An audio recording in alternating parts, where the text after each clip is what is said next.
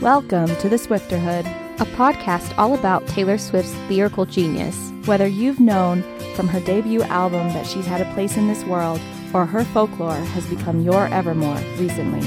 We are here to faithfully and wholeheartedly deconstruct each song, lyric by lyric. Happy birthday, Morgan! Oh, thank you. This will not be my birthday by the time you all hear this, but I appreciate the sentiment. And it is your birthday today, though. It is. That's exciting. Yeah, I guess. As you get older, it's not as exciting as it once was. Yeah. 22 years old. How's it feel? Lonely, confused. Happy and free? Happy and free all at the same time. They're happening at the same time. All at the same time. That's good to know. But your birthday morning is going well so far. It is. It is. You get to talk about Taylor Swift today. I do, and then have a burger after, so I'm pumped. Yay! Birthday lunch. And also, you get to have a nice long workout. I did. That always makes your morning to be able to go and actually do that, not rush it. Right. It was great. What'd you do? 100 burpees? No. I didn't even do... Usually, the CrossFit way is to do the amount of burpees that you're turning for your birthday. I didn't even do that because that's too many. I just did two workouts. Mm-hmm. I don't think anyone cares what they were. Push-ups as handstands. No, those were not in it. Today. Deadlifting 500 pounds. No, I wish I could deadlift 500 pounds, but no. Anyway, today is episode Wait. Oh, sorry. I have a birthday present. You know, for you. I get so awkward about this kind of stuff and this attention. Oh, a present. I had to do it on the air. I probably shouldn't use the tissue paper near this microphone, or Aaron might. That's okay. That way they know it's real. Oh my goodness. It's an All Too Well notebook. Where did you find this? On the internet. Oh, I love it. All Too Well. And maybe we got lost in translation. Maybe I asked for too much, but maybe this thing was a masterpiece till you tore it all up. Thank you, Aaron. I love it. You're welcome. And that's really weird. I was just singing this song right before. You're always singing this song, though. I know you. And so, yeah, it's for the listener, it's an All Too Well notebook. It has lyrics on the bottom of every the pages. Pages. Yes. Thanks, Aaron. You're welcome. I would give so you a much. hug if we weren't Separated by tables and microphones. Yes. We can see each other, though. I know. Woohoo! I appreciate your friendship, and I'm really glad you were born. I know you don't like the corny stuff, but I have to say it. Thank you. I do like the corny stuff. I'm really bad at responding. Mm-hmm. I think you're a true, and I would go to bat for you. Thanks. I'm always in your corner. Thank you. And I appreciate you always being in mine.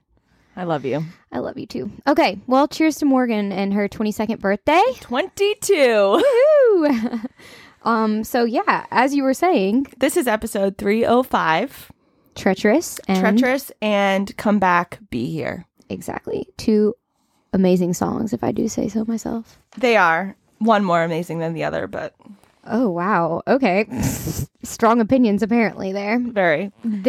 Okay. I'm just going to go into the Fearless Future. We'll get into that later. Yeah. Okay. So, because things could be treacherous and you could want someone to come back, be here, we are going to talk about family reunification. So, there is a network called CASA, and they are essentially a state and local program. They're everywhere. They're national, but you will have a CASA near you. It's pretty much guaranteed.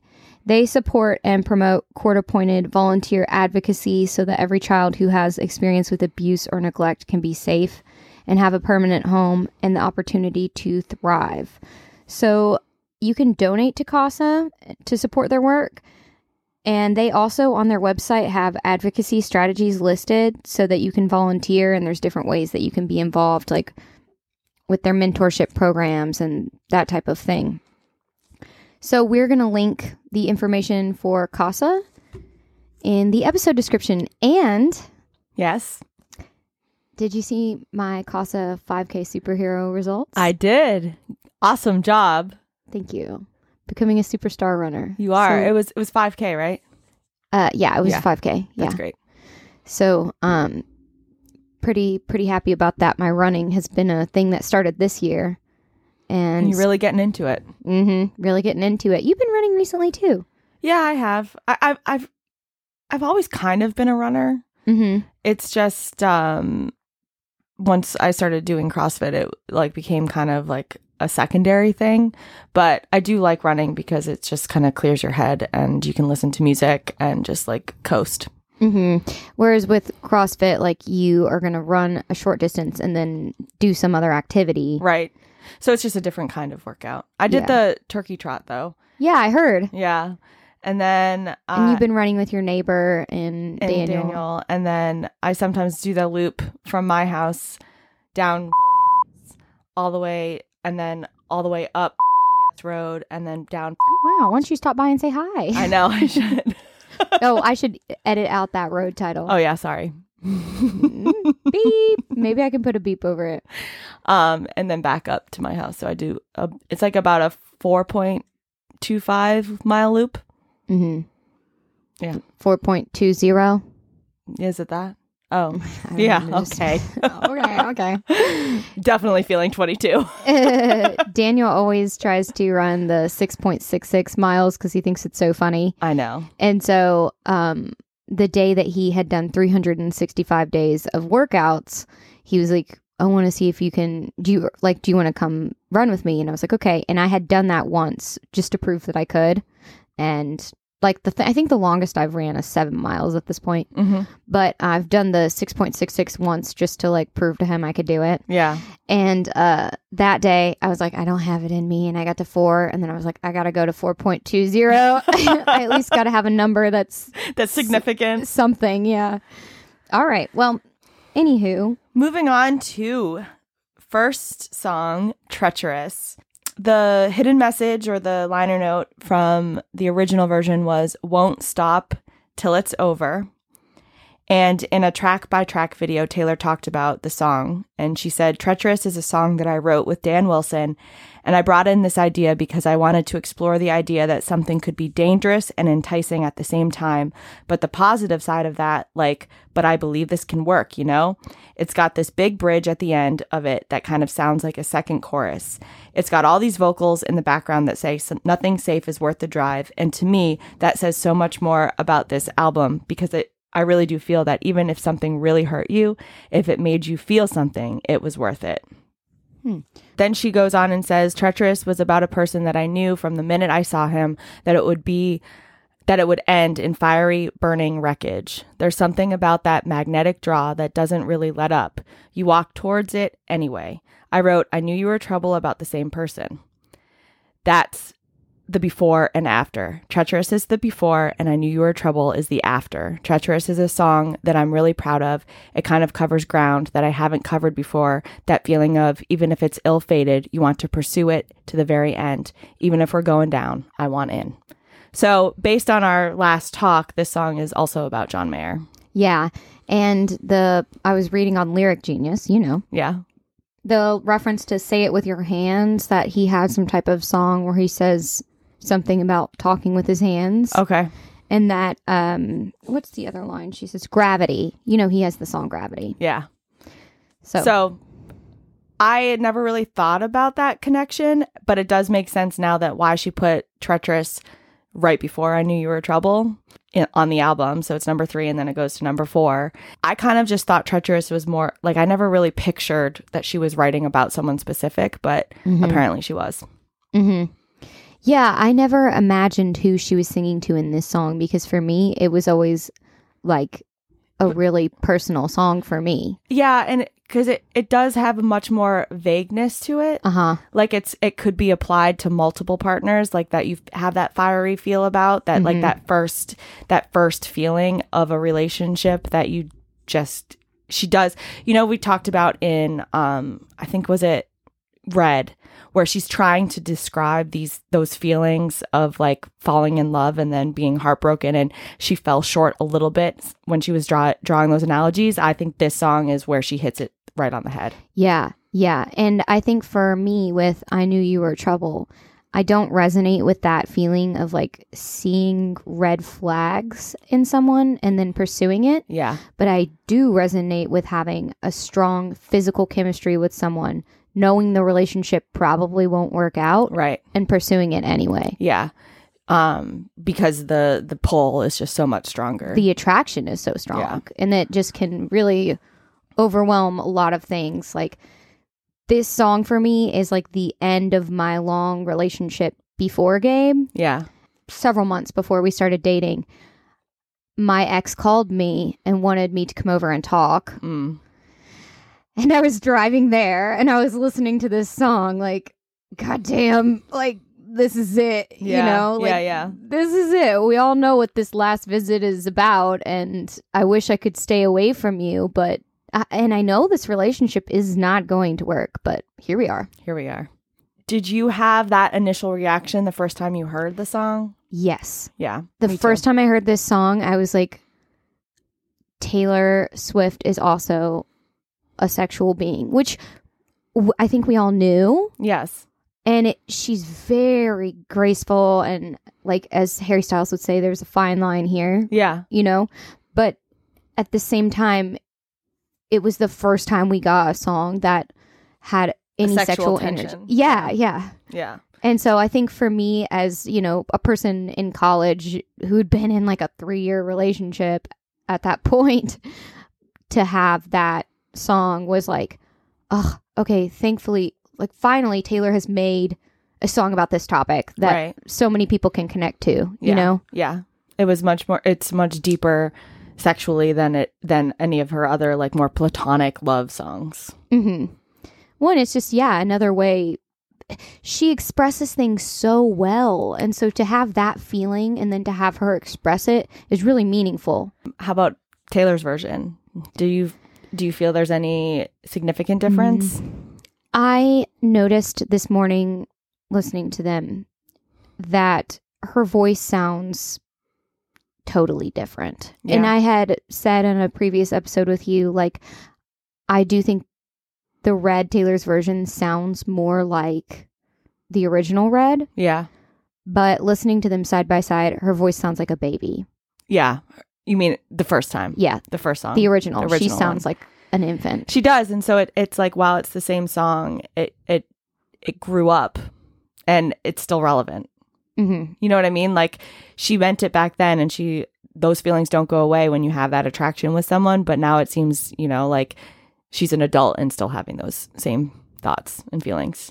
Yeah. And this is such a small little thing, but the way that she sings the words "like it" on the different ends of those choruses are slightly different than the original. It's like so nitpicky, but this is like one of my favorite songs off this album. So it's like you notice every little detail. Yeah, for sure. Well, do you want to jump in? Sure. So we are going in already to just amazingness. Yes. With Put Your Lips Close to Mine, As Long as They Don't Touch, Out of Focus, Eye to Eye, Till the Gravity's Too Much.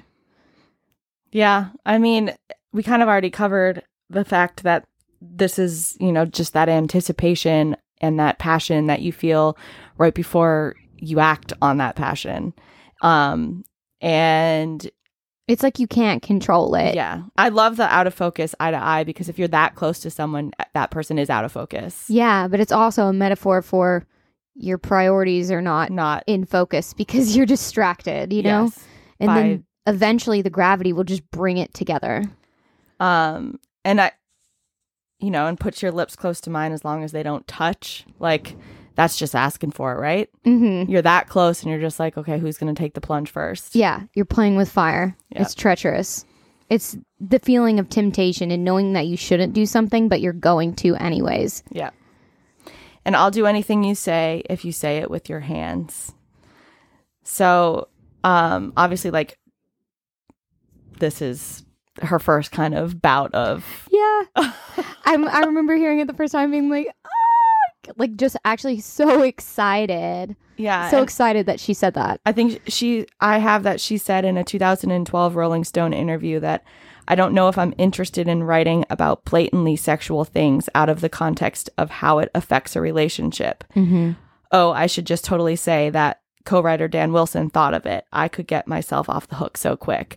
But so she's just admitting like, yes, these are things that I haven't sung about before, but they're obviously things that she's thinking about. Yeah. And I think that is really significant because Taylor is a writer. Yeah. And in literature, something that our friend Allison, not Asarch, but our personal friend Allison told me during, well, no, it wasn't during the podcast. It was just in our conversations about literature. Both of us like to read like fantasy, I guess, or like, you know, epic fantasy or romantic fantasy. And sometimes they can be a little smutty, you know? Mm-hmm. And I was talking to her about how irritating some sex scenes are in books and how sometimes they're really well done. And I can't really figure out what the difference is, but I know it when I see it. And she was saying that in literature, sex should be used to further the relationship of the characters or to like be a metaphor for their relationship and its progress. And that if it is just sex for sex, like you lose the reader. Yeah, that's fair. And I think Taylor as a writer sees the significance of talking about sex or any type of sexual act. And the fact that she uses it so like few and far between. Yeah, so sparingly. And so metaphorically makes it really about the relationship, which is what makes them so much better than just like even in Dress. That is a totally different album, obviously. But I think in that song as well, the sex is used to tell the story of the relationship. Yeah, to further it as opposed to just talk about it. Which I think is fine. You can also do that. Like, you know, people will give female artists like a lot of shit for just talking about sex for sex's sake, you know, like the WAP and all that. Yeah. But anyways. So, moving on, I'd be smart to walk away, but you're quicksand. I mean, yeah. So she's realizing that this is a relationship, like we said in the beginning, that all the physical attraction is there, but it's probably not going to last as a lifelong relationship or even maybe even an extended, like a long-term relationship. But because the physical attraction is there, she can't because it's just pulling her in like quicksand. Mm-hmm. I think the "I'll do anything you say if you say it with your hands" is my favorite line. Yeah. Okay. Have we not gotten to yours yet? No. Okay. Make sure to let me know. I will. Okay. So this slope is treacherous. So treacherous is like dangerous, right? Like walking an edge or a line. Yeah, it's usually meant to like unstable, hazardous, referring to like a slope or a mountain, which is, you know, she then goes on to say slope or path. Like you would fall down it. Yeah. Going down that slope is high risk. Yeah. The path is reckless. So we all know that reckless is just in the criminal sense. It's not, there's no intent there. It's just a lack of regard for what you're doing. Right. This slope is treacherous and I like it. And this is one of those onomatopoeias. Like you just like totally are like, okay, yeah, we got that you like it. So, I mean, I think overall this song, the way that the music is meant to sound like a climax. Oh, for sure. Like I think that's very intentional. It's subtle because she's not like directly saying, you know, and that's more beautiful. Like what a gift. So when you say that those are the things you noticed in the difference between the original and Taylor's version, are they more heightened in Taylor's version or? Honestly, I didn't notice a difference with that. Oh, I thought you said that was when you that was something you specifically noticed. From this time? Yeah. No, I think I've always thought that about this song. Okay. But I should probably go back and listen to like, does she seem more emphatic in certain points? I didn't notice it in particular. Okay. And I will say like the backup choruses at the end and stuff have always been really powerful. Like I was thinking this morning when I was listening, like, oh, I bet in the new version, like, you know how all of the backup vocals have been Or way much stronger? more. Yeah. Like they sounded really strong to me in the original version as well. Yeah. So yeah, that's, I think, you know, this is the first inclination of it being like a sexual sound. Yeah. And then it just gets bigger. So verse 2 is, I can't decide if it's a choice getting swept away. I hear the sound of my own voice asking you to stay. So I feel like it just shows like a lack of control, right? Like you can't decide if you can choose if you're getting swept away. And I hear the sound of my own voice asking you to stay. So you're kind of like having an out of body experience, like that you're just like, you're not in control. no. Yeah. Yeah. Like you're speaking without thinking. You know what I mean? Like your body is on autopilot speaking for you Right. before you have the chance to actually think that through. Yeah. And all we are is skin and bone, trained to get along. So this is my favorite line. It's a really good one. But I think what makes it so much better, and we know that this song is about John Mayer, so fine. But so much better is the 10-minute version of All Too Well. She says, when you're Brooklyn broke my skin and bone. And so she's going, like, she's reusing this metaphor for like, all we are is skin and bone, and like that's the bare minimum of what humans are. And then in All Too Well 10-minute version, she's like, you fucking broke me. Mm-hmm. And I just love the like reuse of that. Mm-hmm. So it was my favorite line before, and then it just got 10 times better when she included it again in the 10-minute version of All Too Well. It's just beautiful to think of trained to get along. Like our bodies are the only thing that are working right in this relationship. Yeah. And that's all we are. There's nothing else realistically for us happening here. But what a freaking amazing way to say it. I know. Like, can you imagine trying to express that feeling in No. It'd be like, yeah, so the sex is good, but we're not really connecting. Yeah. Forever going with the flow. But your friction. So, yeah, It's opposites. It you is, know? yeah. It's a complete opposite. Friction's supposed to slow down an object's movement, and in this case, she's the object, and this guy is preventing her from moving forward. Mm-hmm. So then we go back into the chorus. This slope is treacherous. This path is reckless. This slope is treacherous. I like it. Slightly bigger than the first one. Yeah. And we're going to go into a bridge. Two headlights shine through the sleepless nights.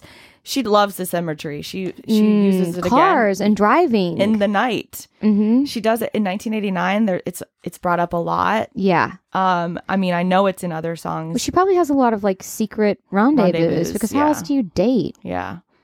So two headlights shine through the sleepless night, and I will get you alone.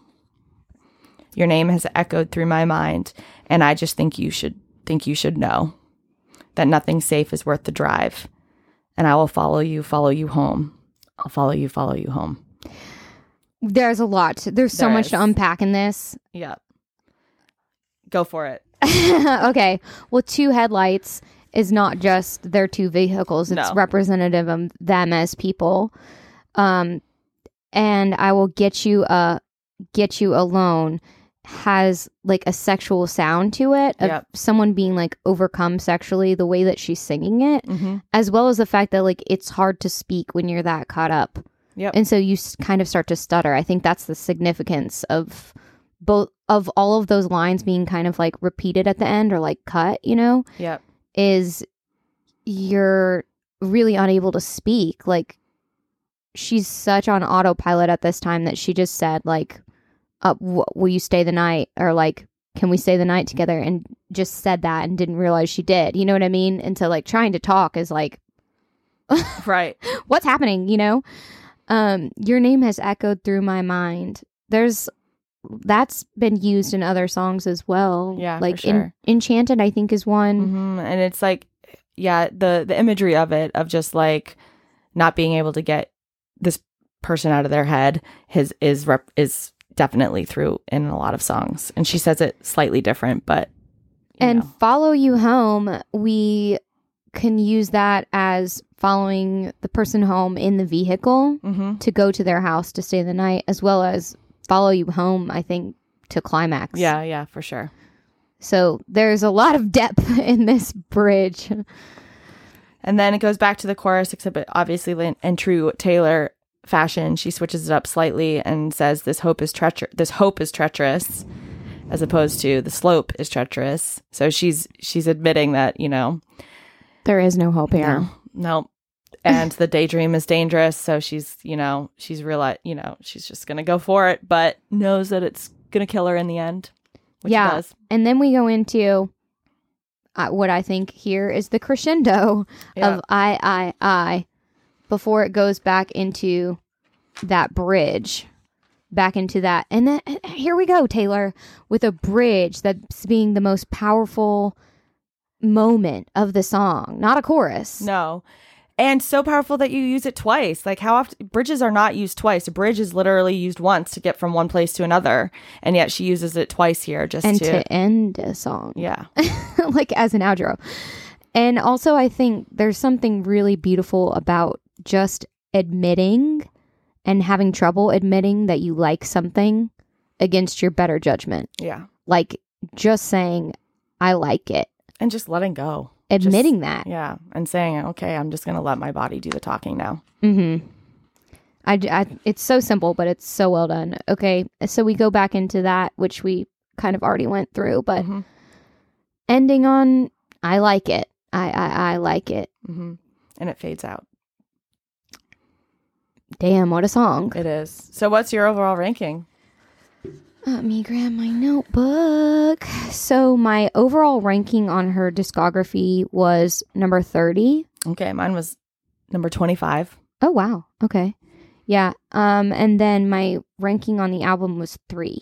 Mine's number 2. Oh, wow. So it was just like slightly above for you in both. Yep. I just have such a strong personal connection to this song. It was weird realizing that this was about someone. Yeah, like looking at the lyrics. Weird. It was so weird because obviously Taylor, like that's one of the things that people do with her songs is try to say like, who's this one about? Because she is so much in the public eye and dates in the public eye, and so people like to try to figure out who the songs are about. But this was one song that I just like, it never even crossed my mind that she wrote it about someone specific. You're right, it is left kind of vague because it's just about the physical attraction. It is. So you're not like, it's not like in State of Grace where she says, like 2 blue eyes up in your twin room. Fire signs. Yes. She's not drawing parallels to scarf. There's no clues. We don't know. Like $1 million couch or you're from LA or whatever, The closest we get is like Gravity, and that's like, but Gravity can also be used in a, Gravity was there before John Mayer wrote a song about gravity. Right, right. So you could still argue that it isn't. I think this song is really significant because as a female identifying person, to talk about sex is so taboo, and like she should be able to, and women should be able to talk about sex blatantly. But at this time, like what a line she had to ride and how scary that must have been for her to put this out. Yeah. But how much that meant to women everywhere, you know? For sure. But it's also like, it's still one of those songs that, you're a 10-year-old girl can listen to and enjoy it and not be have it like sex shoved in her face. You know what I mean? Right. Like it's so subtle in a good way. Like, it's just has a lot of depth. Mm-hmm. Yeah. There's so many layers in it. Yeah. Absolutely stunning, breathtaking song. Thank you, Taylor Swift. Yes. So next we are going to talk about Come Back, Be Here. And I think just quickly, I want to note the reason I paired these two together is just because they both seem to have a slight desperation to them, Okay. I see that. Yeah. So they're both like, I'm longing for this person. I think this is the same relationship as Message in a Bottle. Yeah. Okay. That makes sense. Yeah. But I'm not saying I would have paired them together. Just I think it's the same story. Which I read online was potentially, I don't know if it would have been Connor or Harry. Some people speculated Harry, but at this time, like we said, she wouldn't have met him. No. And there's no hidden message because this was one of the bonus tracks. It could just be honestly like a generic problem that she had in relationships of like, you're trying to date and two people are international singers. Like, how do you make that work? Or actor. Because I still kind of think it's about Jake. I kind of have that in the back of my head, but I don't know why. Probably just because it's Red. You know what I mean? And Red seems to be primarily focused on. I always pictured Connor, and I have no real reason for that. Okay. So just so you know, maybe people would say London. It's Harry Styles because it talks about London, but people can travel anywhere, right? Yeah, so, and if you're an international movie star like Jake was at this time, like he's probably going to London too. Original connection to this song for me is really strong. Once again, like this episode, I'm just like, damn, these songs. See, so this is one of those songs that I really didn't listen to until maybe when I started listening to Red on streaming services, because I did not end up getting the deluxe version of the album. I only had the original version, and so Come Back Be Here was never on it.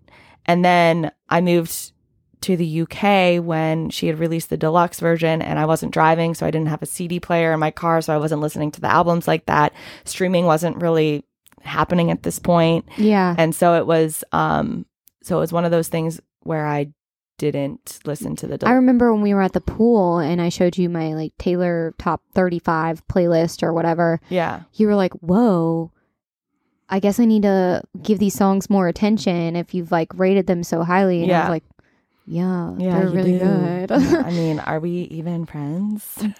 This song for me is such a a specific period of time in my life, which was when I was living in France, and Gabe and I had been together for 3 years when I moved to France.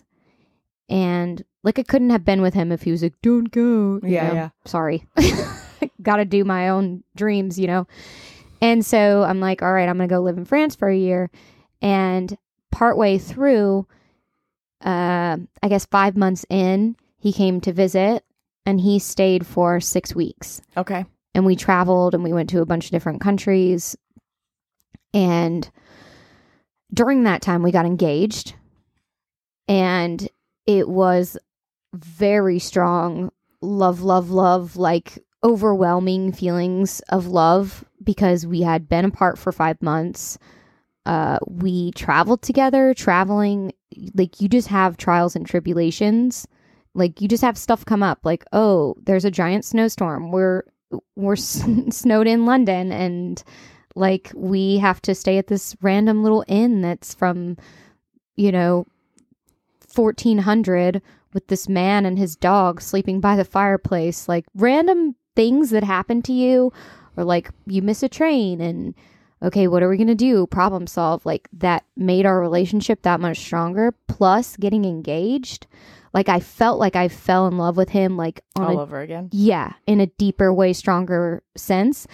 And like when he had to go home, I was like wrecked. Yeah. Like wrecked. And so I listened to this song the whole time I was like after he left until I got back.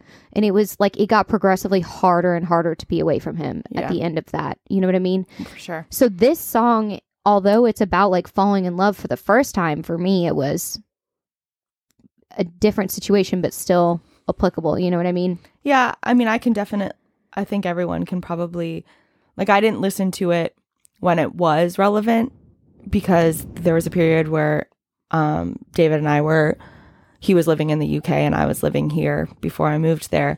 And this would have been like entirely relevant then, especially since it was such a whirlwind of a romance when we first met. And then he went back to the UK and I was still here.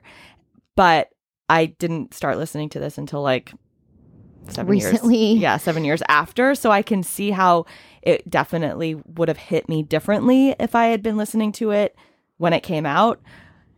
So I can like remove myself and put myself there and appreciate it. But because I wasn't listening to it at that moment, it doesn't resonate as much with me. I think what I really like about these songs is that the underlying feeling is longing. And I think that's something that's really hard to convey. Yeah. And to convey well. And I think it's really impressive. I also really like a feeling of like wistfulness, which is something else I think Taylor does well. But yeah. Do you want to read what she said at the release party? Yeah. So she told at the release party of the album in 2012 that Come Back, Be Here is a song I wrote about this guy that I met. You know, you meet someone and then they just kind of happen to go away, and it's like long distance all of a sudden, and you're like, but come back, be here. So it's a song that I wrote about having distance separate you, which is something I face constantly. Yeah. Yeah, that's like I was saying. I think it's probably a big problem for her. So she never confirmed the identity of the person, but many people assume it was written about Harry. And like we've talked about that. Yeah. Someone let us know if there's a reason why that makes sense, because as far as I know, they hadn't met yet. No, and I think I've talked about this in an episode from the first season, but like I specifically remember when the first photos of her and Harry came out was when Red was released. And so like, because Red was released in October of 2012. November of 2012. Wait, maybe it was October. I think it was October because I was still listening to it on the campaign. Yeah. So it was October of 2012. And then I was in the UK when this tabloid that I was, or not tabloid, but this like essentially the Daily Mail that I was reading in a cafe in the UK with like a proper egg, like, you know, proper English breakfast. And I was reading it and they had a picture of her and Harry Styles being like, these Taylor Swift and Harry Styles are now a couple. And I remember thinking, oh my gosh, Taylor Swift is dating someone from the UK and so am I. And so because I have that vivid memory, I know that Red was already released. Yeah. Well, I saw something about the first time they met being like backstage at some awards ceremony. I don't know when that would have been. Yeah. I just don't think. I mean, I suppose it's possible that they had been dating in secret prior to that. But still, so much so that she was able to write a song, get it produced, and then release Red. Yeah, no, because usually songs for an album are written pretty far in advance, right? And that's why 1989 is presumably primarily about Harry. Yeah. All right. Well, anyways, the only time the song was performed is on the Reputation Stadium tour. Oh, interesting. I didn't know that. And that was an acoustic performance. So she never performed it in the Red Stadium tour. Interesting. I guess not. Or Red tour. I do think that the Taylor's version is better than the first. Okay. The original. Why? Once again, I think it just sounds more pleasant. It sounds more put together. It sounds more mature. And so when she's singing of it, it doesn't sound as whiny.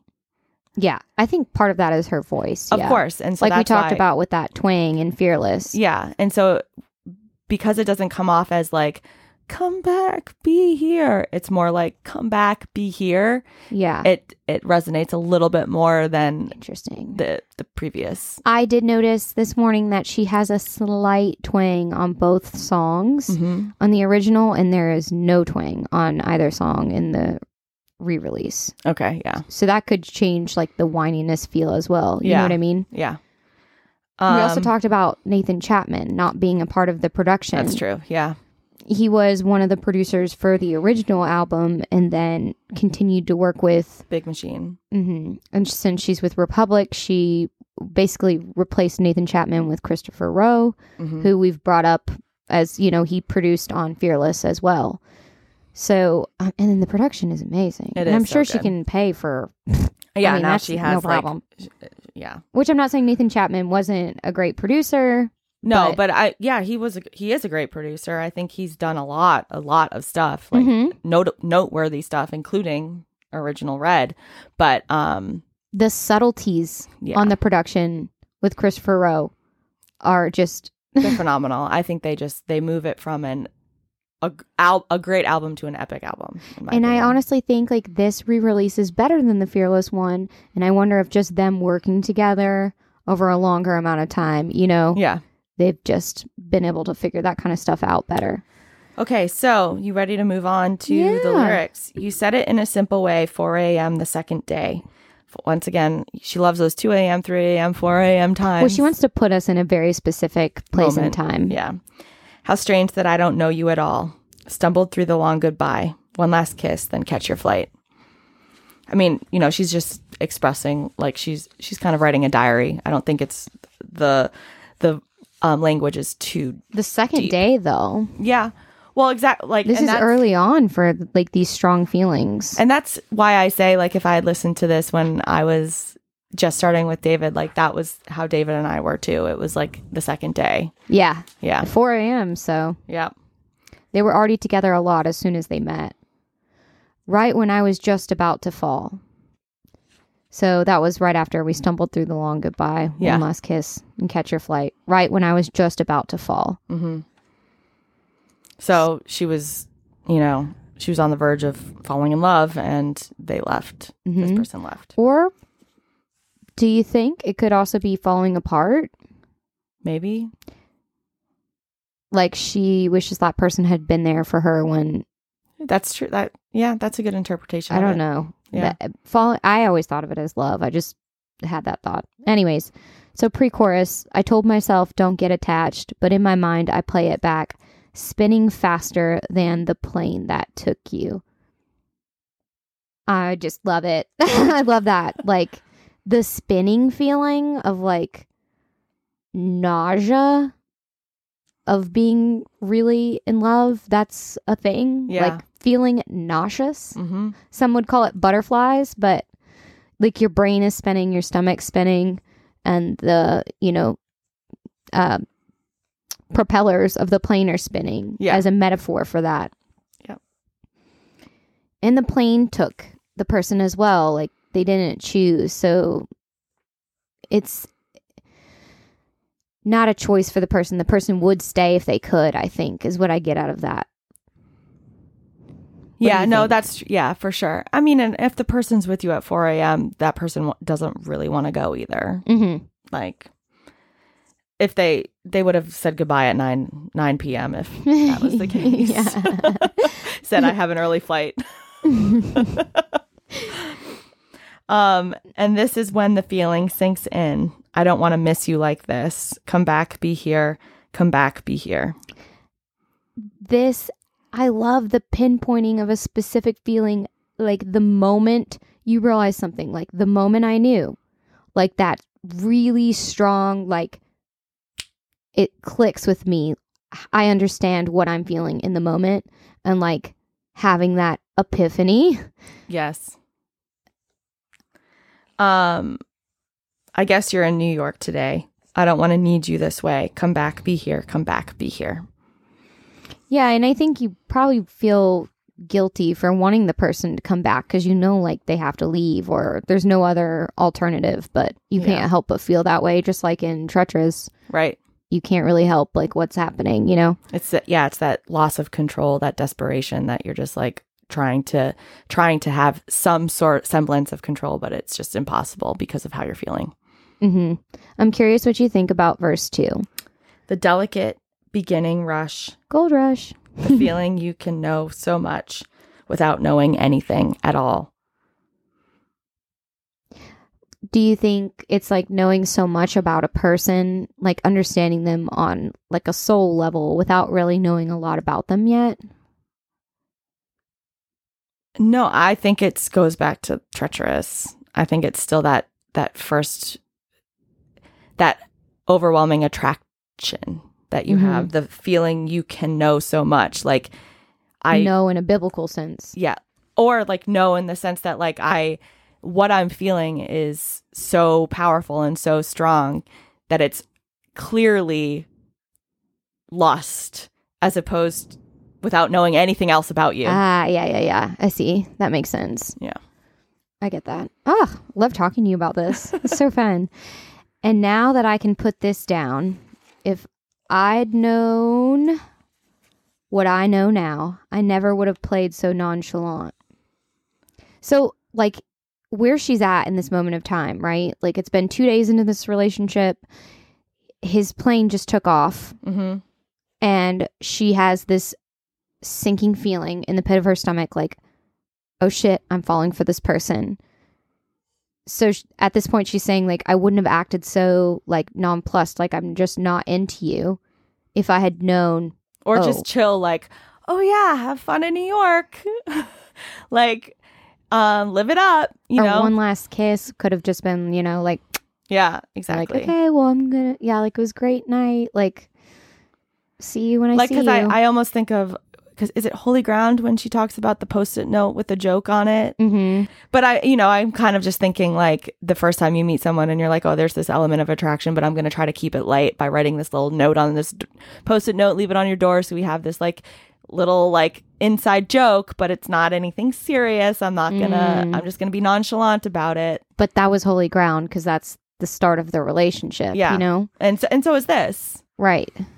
This is just the start of it, realizing that the person's leaving. Delicate beginning rush. And that's like the same sentiment in Delicate is like, can I actually say how much I like you? Yeah. Without being a weirdo? Right. Like, I know this is a delicate, fragile thing and I'm going to come across as strange if I seem so intense. Yeah. Yeah. So taxi cabs and busy streets that never bring you back to me. I can't help but wish you took me with you. Mm-hmm. I like the way that those first two lines are sung. It sounds like what it's saying in a weird way. I don't know how else to say it. That it sounds like it. Onomatopoeia. Yeah. But it's not like, I know. Moo, you know? Yeah. It's a different kind, I guess. Mm-hmm. Kind of like with Treacherous. Yeah.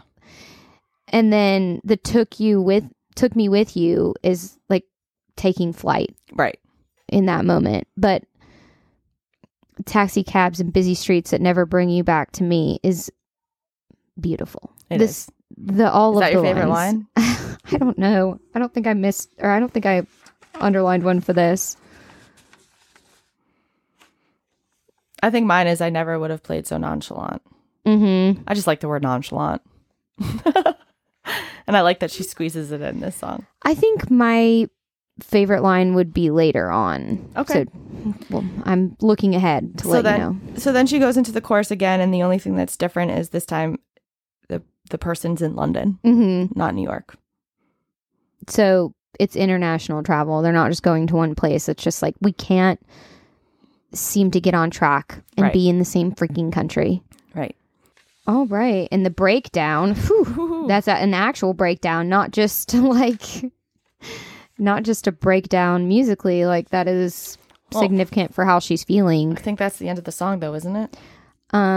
No, I have a bridge here. Oh, yes, sorry. Which I think this is my favorite line here. This is falling in love in the cruelest way. Yeah. This is falling for you when you are worlds away. That's a good line to have. Favorite line to have for sure. I always like love and cruel, like the dichotomy of them. Yeah. Pain happening simultaneously with love. Yeah, because that is like life is more complex and life is deeper. And I think like that's one of those things that's hard to convey that probably actually both of these songs do, like putting yourself at risk. See, I am good at pairing. And then this one, she's like, falling in love hurts at this point in time, which is that's a thing that really happens. Falling in love isn't always like this perfect little fairy tale that we get from a lot of her songs, right? It's not. It's real. Sometimes it's being nauseous in the pit of your stomach. Mm-hmm. You know? All right. So, in New York, be here, but you're in London, and I break down because it's not fair that you're not around. And then it kind of like the music sort of cuts out at that point in time. So the emphasis is on the chorus, which goes back through. This is when the feeling sinks in. I don't want to miss you like this. Come back, be here. Come back, be here. I guess you're in New York today. So New York again. And I don't want to need you this way.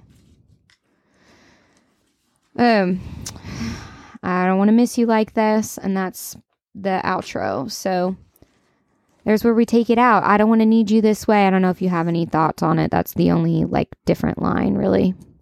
No. Okay. You want to go on to rankings? Sure. I don't think you're gonna like these rankings very much. Oh no. Okay. My overall ranking is 145. Ooh. Oh, I don't like that. No, you're right. What's yours?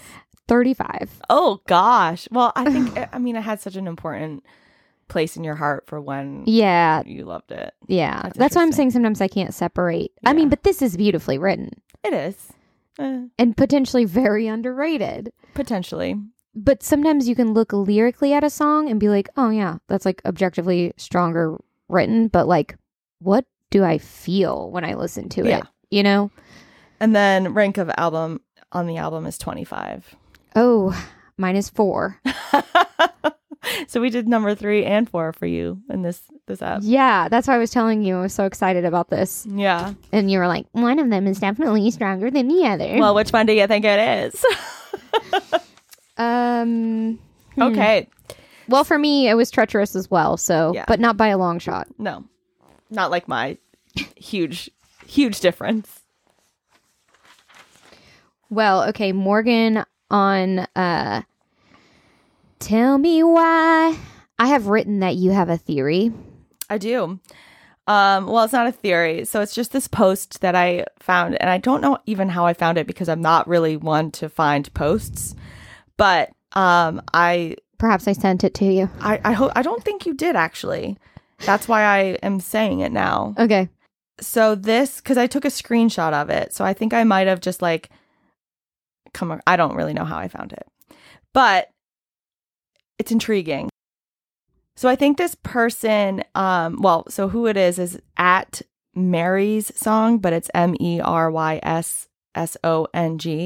What it says is you're going to have to listen intently to this because I still haven't wrapped my head around it. So maybe we can deconstruct it. Okay. Mirror ball is the archer for people whose all too well is treacherous. Oh, it's one of those A-B things we were talking about. Yeah.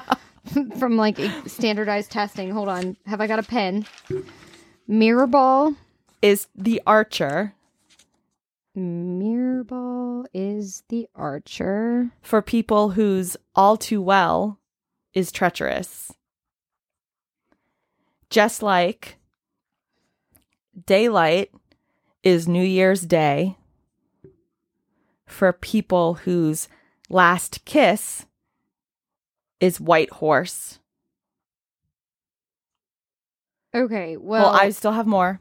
Oh, wow. And Getaway Car is Cruel Summer for people whose Dear John is Forever and Always. Okay, well, I like the left song on every single one of those pairings better. See, I haven't drawn it out. So Wait, okay. So Mirror Ball and the Archer, All Too Well and Treacherous, Daylight and New Year's Day, Last Kiss and White Horse,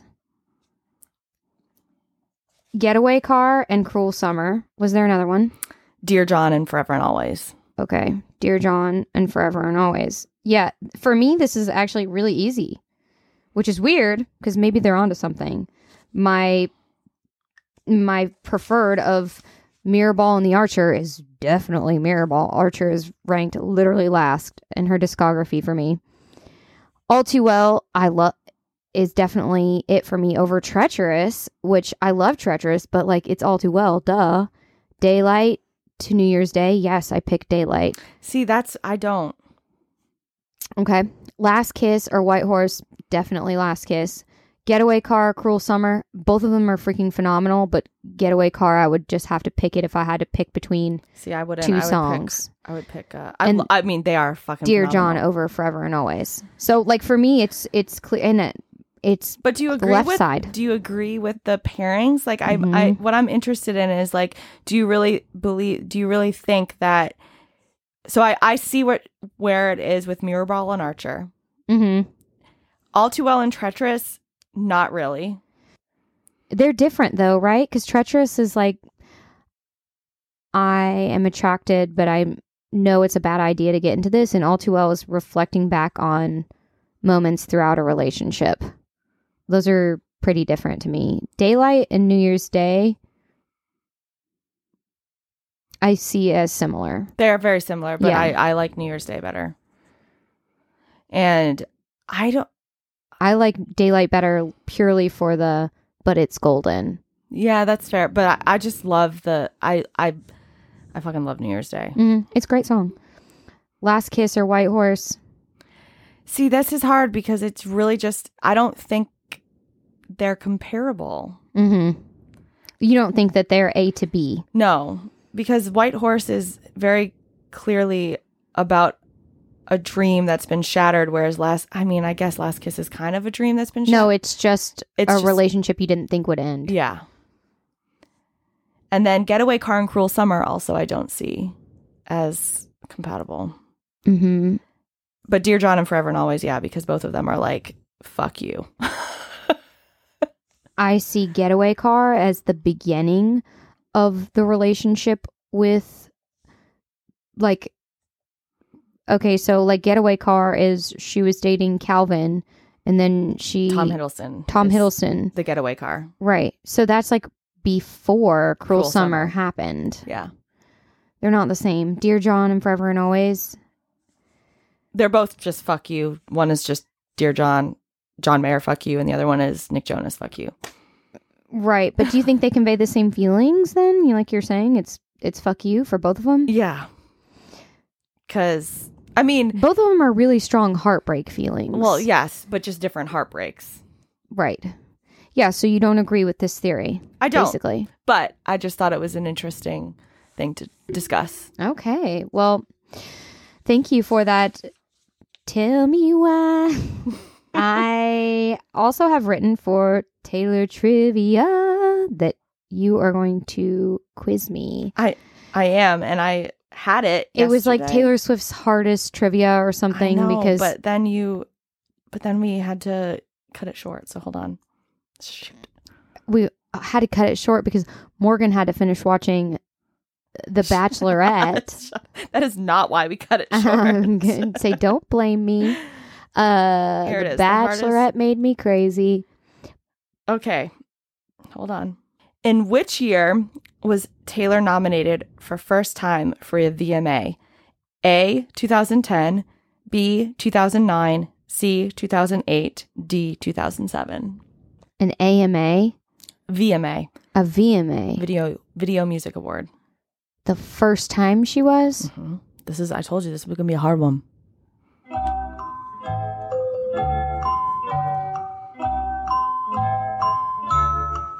$2007. Let's see here. Are they not going to tell me the fucking answer? Oh, yes, they are. 2008. Taylor was nominated for the first time for a VMA in 2008 for Teardrops on My Guitar. Okay. But she didn't actually win until the following year for You Belong With Me. 2009. Okay. Ready for the next one? Yes. Where was Taylor discovered by Scott Borchetta? A, the Bluebird The Cafe. Bluebird Cafe in Nashville. Okay. Yes. I've been there. Have a t-shirt. Woo! Yes, correct. In 2005. Which animated movie did Taylor star in? The Lorax. Correct. We did that one in our other We did. book. How many specific London locations does Taylor mention in London Boy? Oh, A, 7, B, 9, C, 11, D, 13. 7. I want to make a guess at this real quick. Okay. I mean, I would need to write them out to give you like a great guess. I just am thinking it's less and not more. I think it's 11. You think it's 11? Yeah, but I'm putting 7 for you. Onto the website. 9. 9. So does it have them listed? Yes. Camden, Highgate, the West End, Brixton, Shoreditch, Hackney, Bond Street, Soho, Hampstead Heath. Oh, Hampstead. The Heath. I don't remember that one. Yeah, it's Stella McCartney and the Stella McCartney Queen on the Heath. Like it's in her little like. Okay. Yeah. I probably didn't realize that was a location. Yeah, I lived there, so I knew them. Oh, good for you. Which of the following movie did Taylor not appear in? The Hunger Games, The Giver, Hannah Montana, the movie, or Valentine's Day? The Hunger Games. She's not in The Hunger Games. Correct. Continue. How many Academy of Country Music Awards did Taylor win? 8, 9, 10, 11. Academy of Country Music Awards. I don't even know. ACMA. Oh, yeah. I'm going to go with 11. Oops, wrong answer. Oh. 8. 8. Okay. When did Taylor release her first album? November 26th, 2007, September 29th, 2007, November 26th, 2006, October 24th, 2006. November 2006. Oops, wrong answer. What is it? Is it 2006 though? October 24, 2006. Ugh. I just figured it might be November because she seems to care about that month more. Which of the following statements is wrong? Taylor wrote the song Forever and Always about John Mayer. Taylor's first album sold 39,000 copies in the first week. Taylor was originally going to call the album Speak Now, Enchanted. Taylor's brother's name is Austin. So I think the first one is wrong. Can you read me the second one again? Taylor's first album sold 39,000 copies in the first week. I don't know if that's true, but I'm going to go with the first one being wrong. Yes, because it's about John. Yes, correct. Because it's about Joe Jonas. Mm-hmm. What song did Taylor write for her high school talent song? Mary's Song, Our Song, Picture to Burn, Tim McGraw. I know this. Picture to Burn. Oh, I didn't know this. Oh, Our Song. Yeah. Yeah. I remembered it now. She wrote it in math class. For the talent show of her freshman year in high school about a boyfriend with whom she did not have a song. Mm-hmm. What was Taylor's job growing up? Regular chores like taking out the trash, washing dishes, feed the cows, make the branches of the Christmas trees have a pattern, pick the praying mantis pods off the trees. These are very random. Yeah. Pick the praying mantises. I don't know. Congrats! You have Yay! answered correctly. It seemed oddly specific, you know? Swift was raised on a Christmas tree farm. She said once, "We all had jobs. Mine was picking the praying mantis pods off of the trees, collecting them so that the bugs wouldn't hatch inside people's houses." Ew. I don't know how many questions there are. Do you want me to continue? Or let's maybe just save them. We're stopping. That's 10. Okay. I feel like I did pretty well. We didn't write down how many I got. We didn't, but I think you did okay. Subpar. All right. Okay, and now lastly, plugs / we'll write your name. I'm not singing it. I was going to say, Morgan? Morgan, how about you plug us? Okay. So in the notes for the episode, there will be a link that is our Buy Us a Coffee link in the episode description and on our website, and it's Buy Us a Whiskey. And like we said in the last episode, we're not actually using this money to buy us whiskeys or coffee. It just helps us. Maybe you send us some whiskey money for Morgan's birthday. Oh, yeah, maybe. You actually do love drinking I whiskey. do love whiskey. Next is we have linked the CASA website, so please donate if you have, or you can volunteer, and they also have advocacy strategies on their website. And as always, follow us on social media, email us, especially about the stuff that we've been saying. Like if you have thoughts, let us know. Follow us on Insta and TikTok at Swifterhood Podcast, and Twitter at SwifterhoodP. And email swifterhoodpodcast@gmail.com. All right. Well, we're going to go celebrate Morgan's birthday. Cheers! Mwah.